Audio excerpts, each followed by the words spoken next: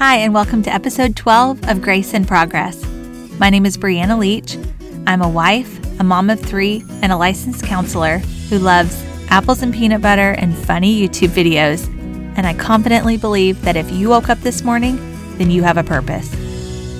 I mention this every episode, but we are here to have a safe space to get to know yourself a bit more, make small steps to become the person you were created to be, and learn to give yourself grace every step of the way.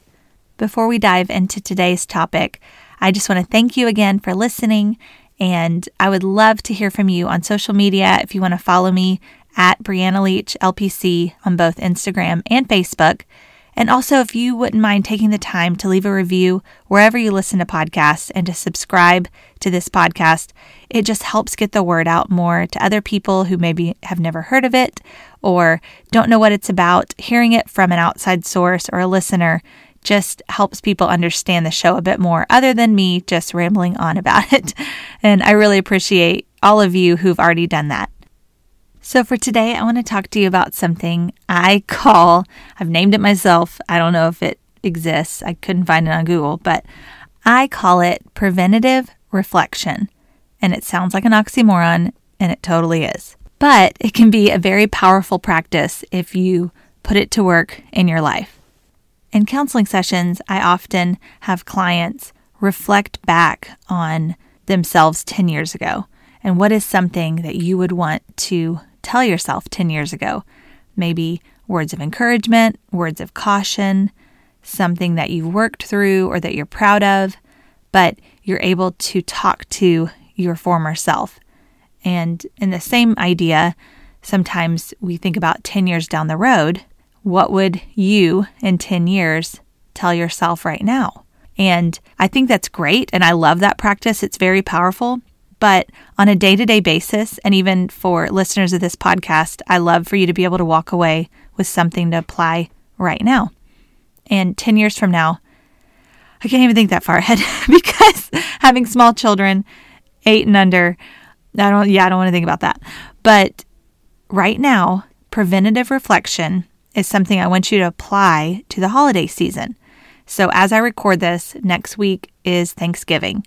And then blink an eye and Christmas is here and New Year's. And then all of a sudden we're into the next calendar year and it's crazy. So before all of that begins, even though some of it's already started, I want you to do some preventative reflection. So the question I'm posing is, what would the you in January tell the you right now? What are things that you are glad you focused on? And what are things that you wish you wouldn't have focused so hard on or stressed yourself out about or invested so much of your time and energy into?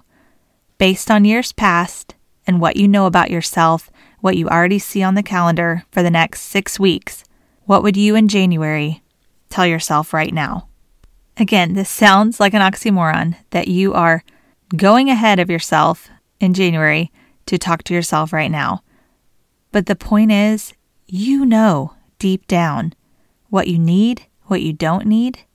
And this is an easy way to sit down with yourself, have a cup of coffee, and reflect preventatively. I'll give you some question prompts in case all of this sounds totally out there to you.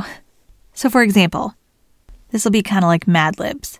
So would the you in January say, I know going into the holiday season, you were feeling blank. And you decided to really focus on blank. I wish you would have focused a little bit more on blank, but I'm proud of you because you blank. Okay, did you get that? Don't worry. On social media and on the show notes, I will write it out for you because you can also rewind. But if you're driving, don't do that. And I said rewind like you're listening to this on a Walkman or something. But anyways, it can be as simple as that. It is taking the time to pause and think about the you in January where we think about taking a breath after the holidays and the hustle and the bustle, which I am very against, but that's a whole nother topic. And typically we make our resolutions in January because we don't really like how the last couple months went. But what if this year you jumped ahead to January and worked backwards and said, you know what? I've already had a nice little chat with myself and I'm ahead of it this time. Why is this important? If you don't answer that before you practice this, nothing will stick. So take a second and ask yourself, why is it important that I am proactive about this holiday season or about whatever season is ahead of you if you listen to this at another time of the year? I'll let you eavesdrop on my January conversation with Brianna, 2 months older and so much wiser, if that would help you get yours set up. So the January Brianna would look back at November Brianna and say, well, I know going into the holiday season, you were feeling excited because miraculously December was less busy than October and November were. You did a good job at slimming down your commitments. I wish you would have focused a little more on shopping earlier in the season, but I'm proud of you for only focusing in on 1 or 2 true traditions that bring your family joy. It's as simple as that.